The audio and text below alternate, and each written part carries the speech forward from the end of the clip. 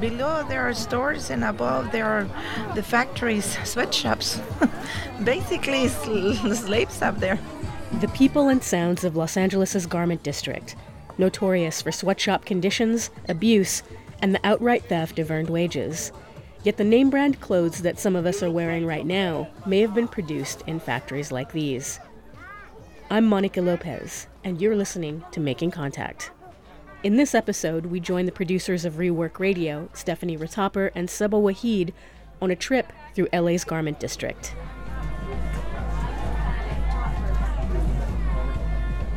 The area we're walking through now is known for its wholesale and retail clothing shops. In Spanish, those are los callejones, or the alleyways. We turn off the main road into the most famous of the alleys, Santee Alley.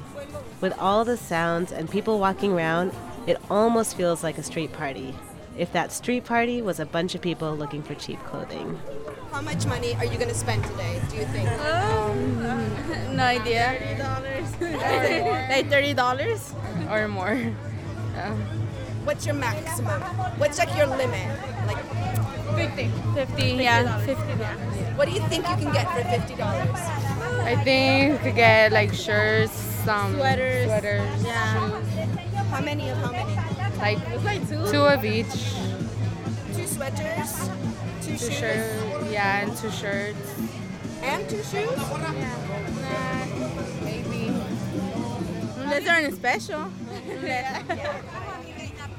As we walk through the alleys, retailers standing by shop entrances call out to customers to lure us inside.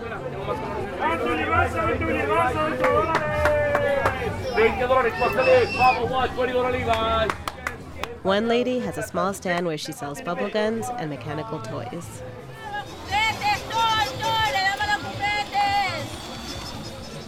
This is just the first step into the garment district. It's a place where there is so much unseen behind the bustling streets. In many ways, understanding the garment district is key to understanding LA and many other places like it across the country. In an economy where manufacturing is on the decline, it tells us a lot about the manufacturing that's left. It's a retail center for people looking for a bargain, but it also reveals a lot about immigrant life in LA. It's also a place that's fast-moving, a place for great creativity, great dreams, and also great risk. We move past the sales racks and crowds and enter into a building behind the alleyways onto the second floor.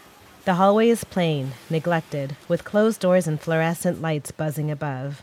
Behind the doors, you can hear the constant hum of sewing machines and garment presses.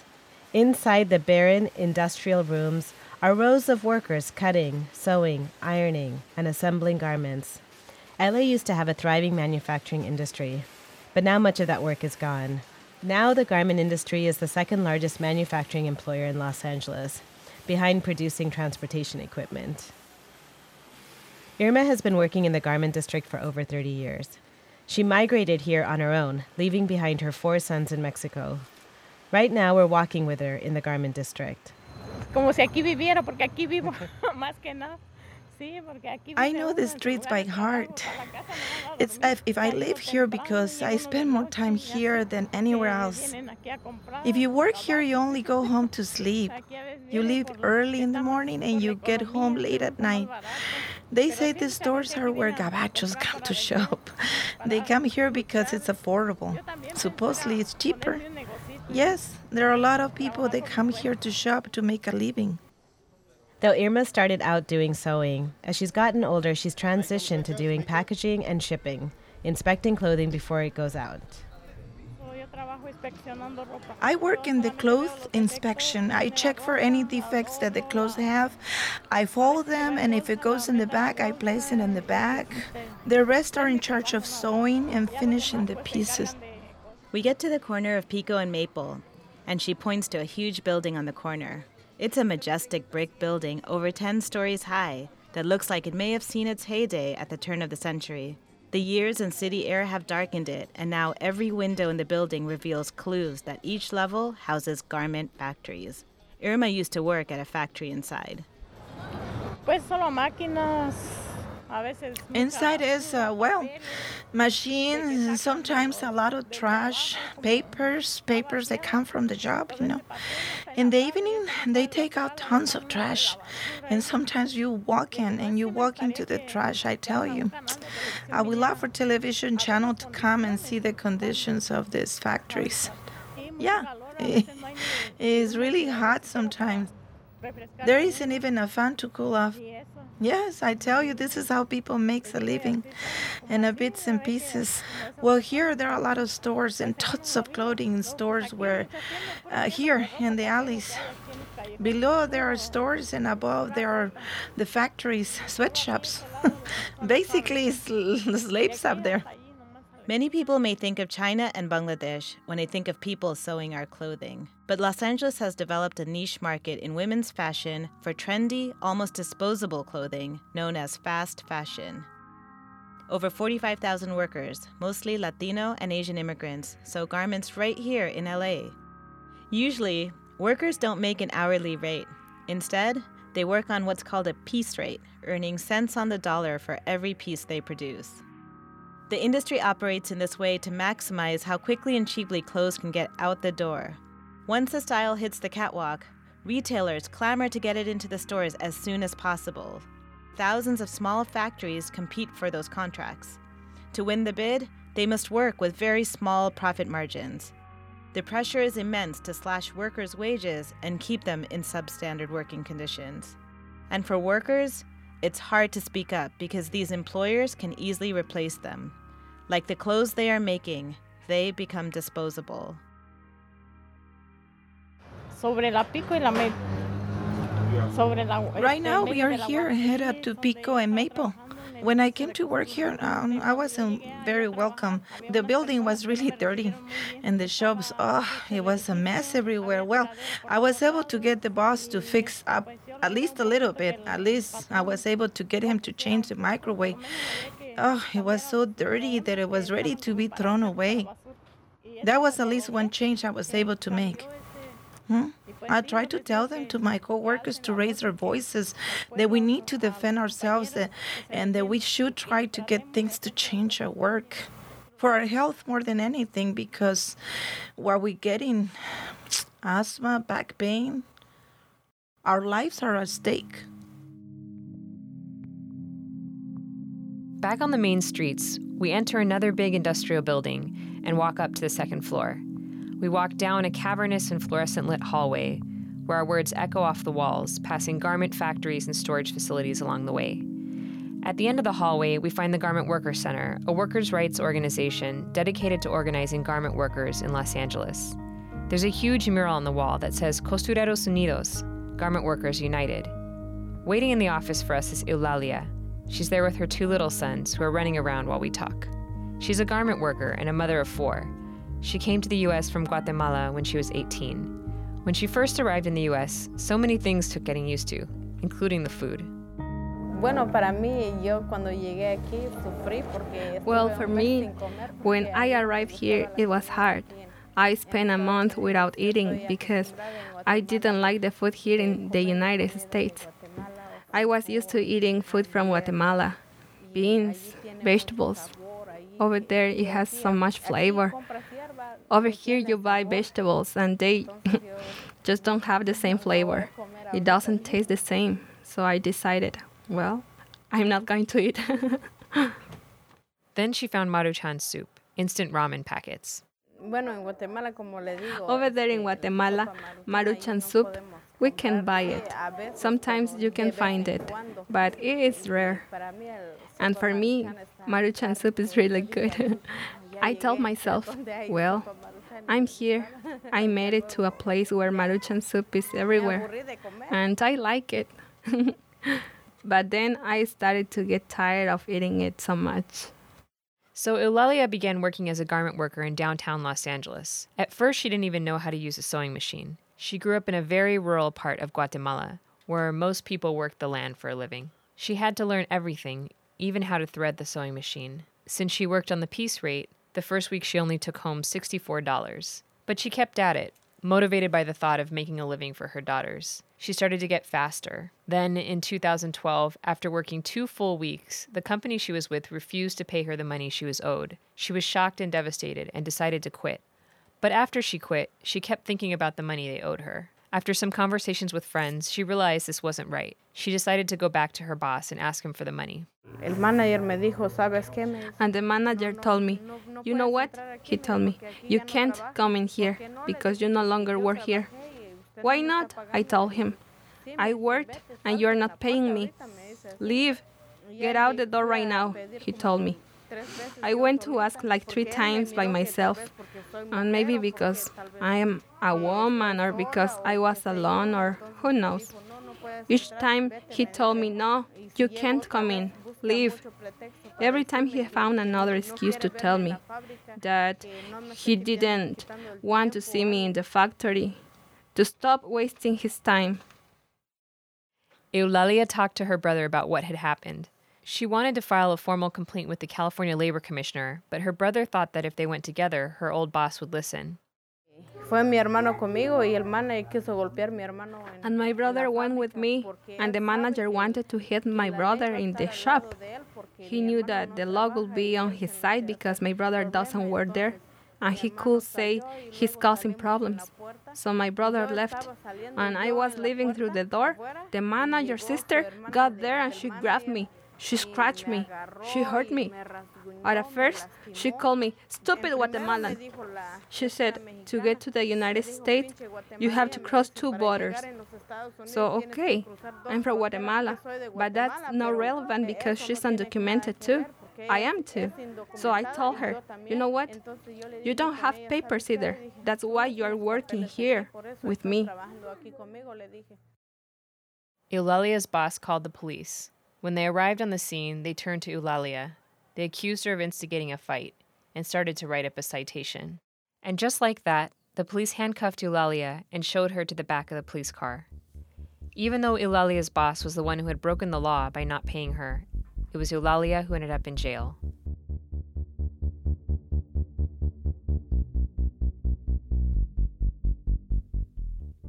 You're listening to an excerpt of Los Callejones, a documentary on downtown LA's garment district, produced by Rework Radio.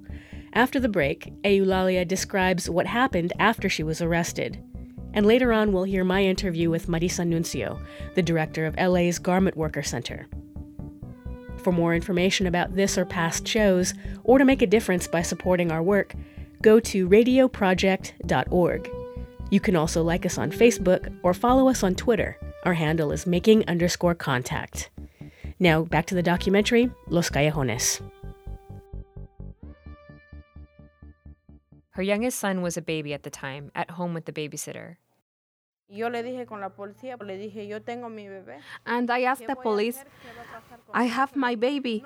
What I'm going to do? What's going to happen with my son?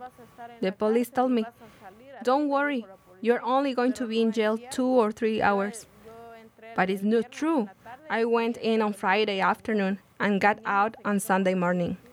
My son stayed with the babysitter without her knowing what had happened, only that I didn't come home.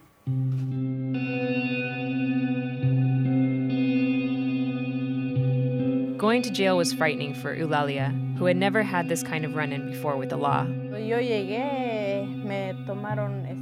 When I arrived, they fingerprinted me. They took a picture of me. They didn't ask for papers, but they locked me up in a room where many people were in jail for different things, for drugs, for fighting. And it's dirty. It's not clean. I stayed there for about 2-3 hours there until they transferred me to another room in which I was by myself. It was closed. It was very cold. The whole time, the light is on day and night. You don't even know what time to eat or what time to sleep. I remember that there was a public telephone, and I called my son's father and told him I'm going to eat. I asked him, what time is it? It turns out they were giving me food at 2 in the morning. I didn't know what time it was because I was locked up.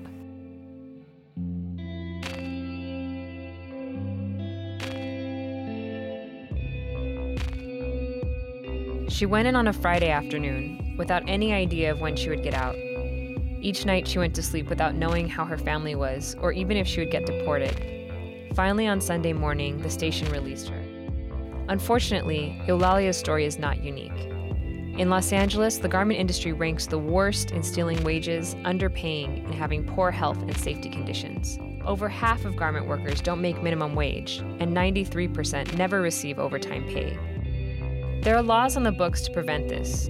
For example, AB 633 says that retailers and manufacturers are responsible for the factory working conditions, even if they subcontract. But the truth is that this is very hard to enforce. Oftentimes, workers won't complain because they've seen what happens to fellow workers when they speak up. Even in the best case scenario, where workers report wage theft violations to the California Labor Commissioner, most never recover their stolen wages. Many times, garment companies quickly close down and open up under another name. For me, one of the things I found the most striking about talking with Eulalia is the way that she talked about her two daughters. They're both still in Guatemala. One daughter is 11 years old and the other is 10. When she talks about them, you can hear her voice shaking.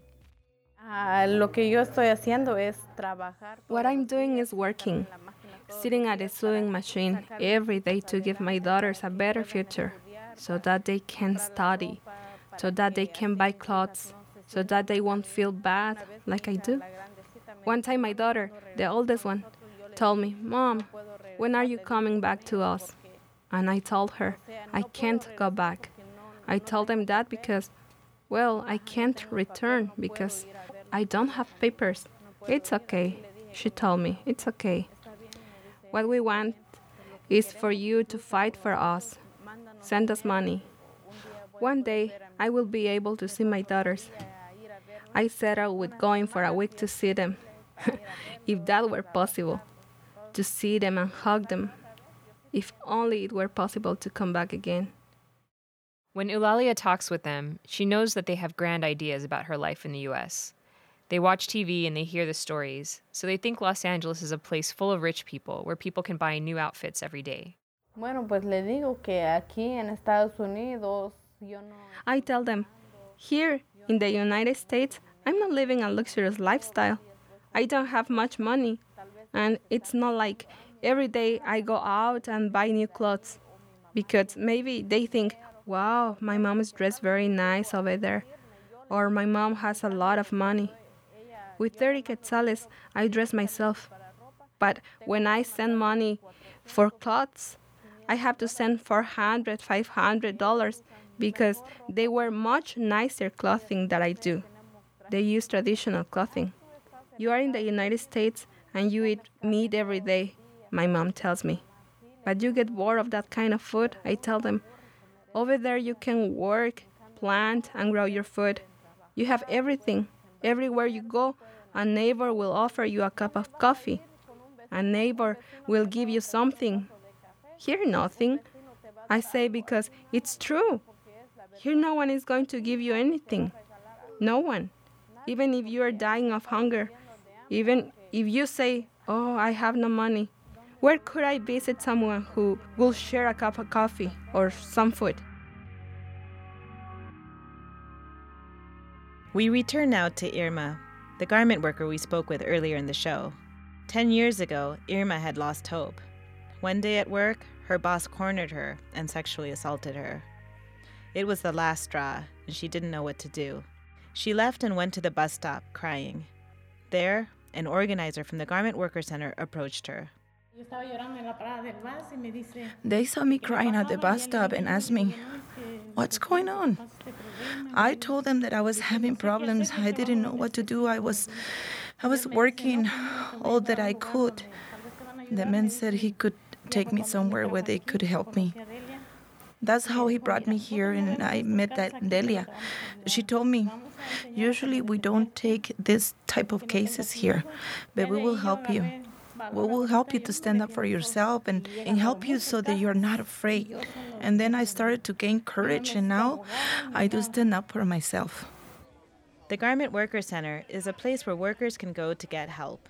The organizers train people on health and safety laws and empower workers to demand their stolen wages. In an industry where it's so hard to speak up, People start to get the courage to speak up and band together to tell their stories. Irma now does more than just stand up for herself. She also encourages others to fight for their rights. Well, we don't have many other options but to take these jobs. The most we can do is try. Well, we try to stand up for ourselves and not to be humiliated or let the boss kick us around. It's the only thing we can do because we are worth a lot. Because without us, they don't have a business.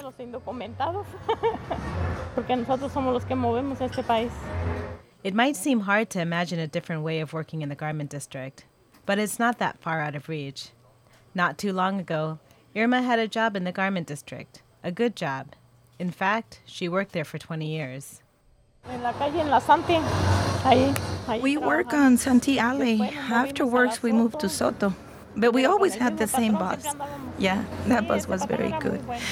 He was one of the kind, and he was very good. Then he died, and I have to look for a new place to work. And to this day, I haven't been able to find a job that's very good.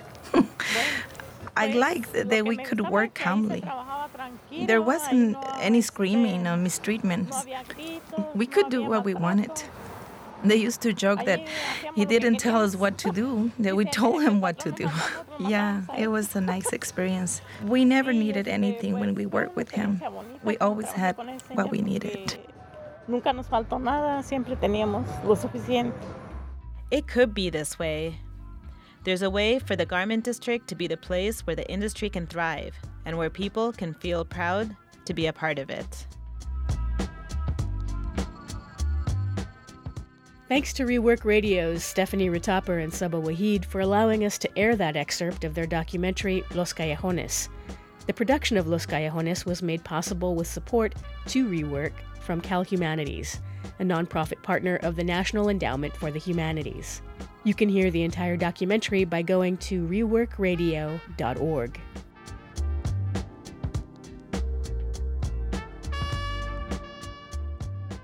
There's one group in Los Angeles that's been organizing with garment workers for better pay and protections since 2001. That's the LA Garment Worker Center. The group's director is Marisa Nuncio, who joins us by phone from Los Angeles. Marisa, the Garment Worker Center has been working toward ending wage theft and other abuses for many years now. In the program that we just heard, Saba and Stephanie said that Los Angeles is one place that people should really learn about if they want to better understand the issues and circumstances for garment workers in other parts of the country. Would you explain why that is? Sure. I think the importance of our industry is, one, its size and the fact that it's home to over 45,000 garment workers. It's actually the second largest manufacturing sector of Los Angeles, and it's the garment production capital of the entire country. Most of what we see produced in Los Angeles is known as fast fashion, typically women's clothing. And the reason it's called fast fashion is because it responds to over a dozen fashion seasons a year. What that means is that every few weeks there are new looks that are being produced and that are hitting the shelves and hitting the runway. And that is why Los Angeles is so significant to this production. How are you organizing with workers to make changes for their benefit? Usually our first interaction with workers is because they've come to us with a wage claim or some other problem in their factory. But we're also very clear that wage claims and legal remedies are really only one part of the solution. You know, we believe in sort of the meat of our mission is improving working conditions in this industry, and we wholeheartedly believe that to do that, workers have to have collective power. It's got to be pressure from workers on the industry that's going to create this change. And so our job and our mission is to support that collective power. We also know that we have to come at it from the angle of what we call brand-based organizing or brand accountability, that those garment brands, such as Charlotte Russe or Forever 21, that are producing here must take responsibility for the working conditions in the factories that they use. Are there any particular policy components that you're working on right now? Yeah, we are. We, together with the Los Angeles Wage Theft Coalition, we passed city ordinance that includes certain provisions to better protect against wage theft and to offer collection mechanisms for unpaid wages. And it actually created an Office of Labor Standards Enforcement at the city level. That ordinance also raised the minimum wage to $15 an hour by the year 2020.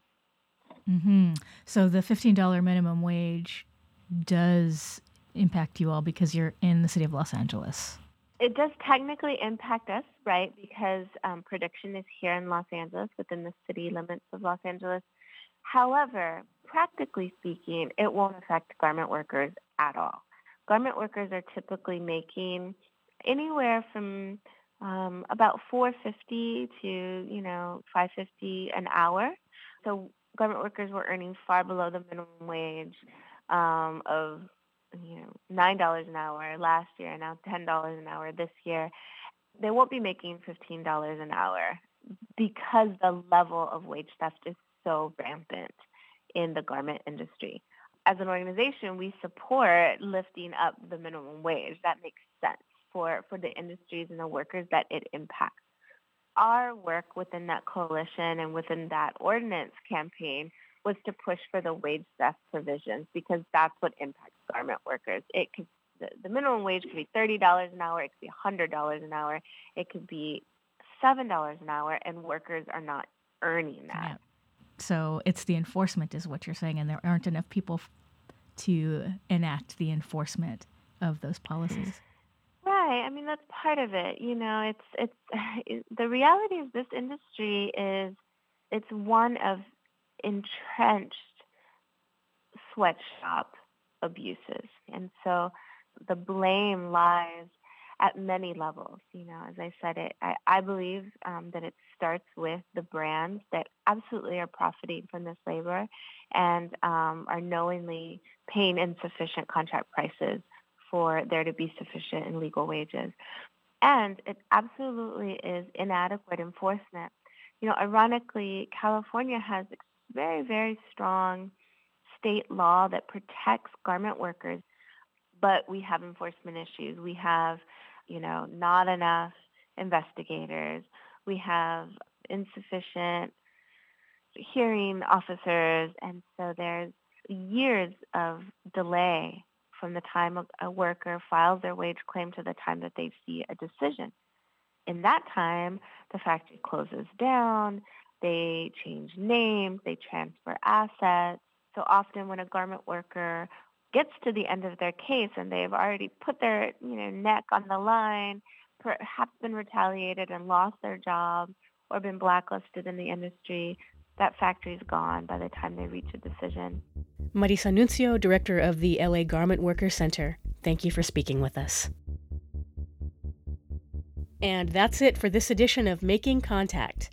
We want to hear your stories too. Send them to us on Facebook or on Twitter.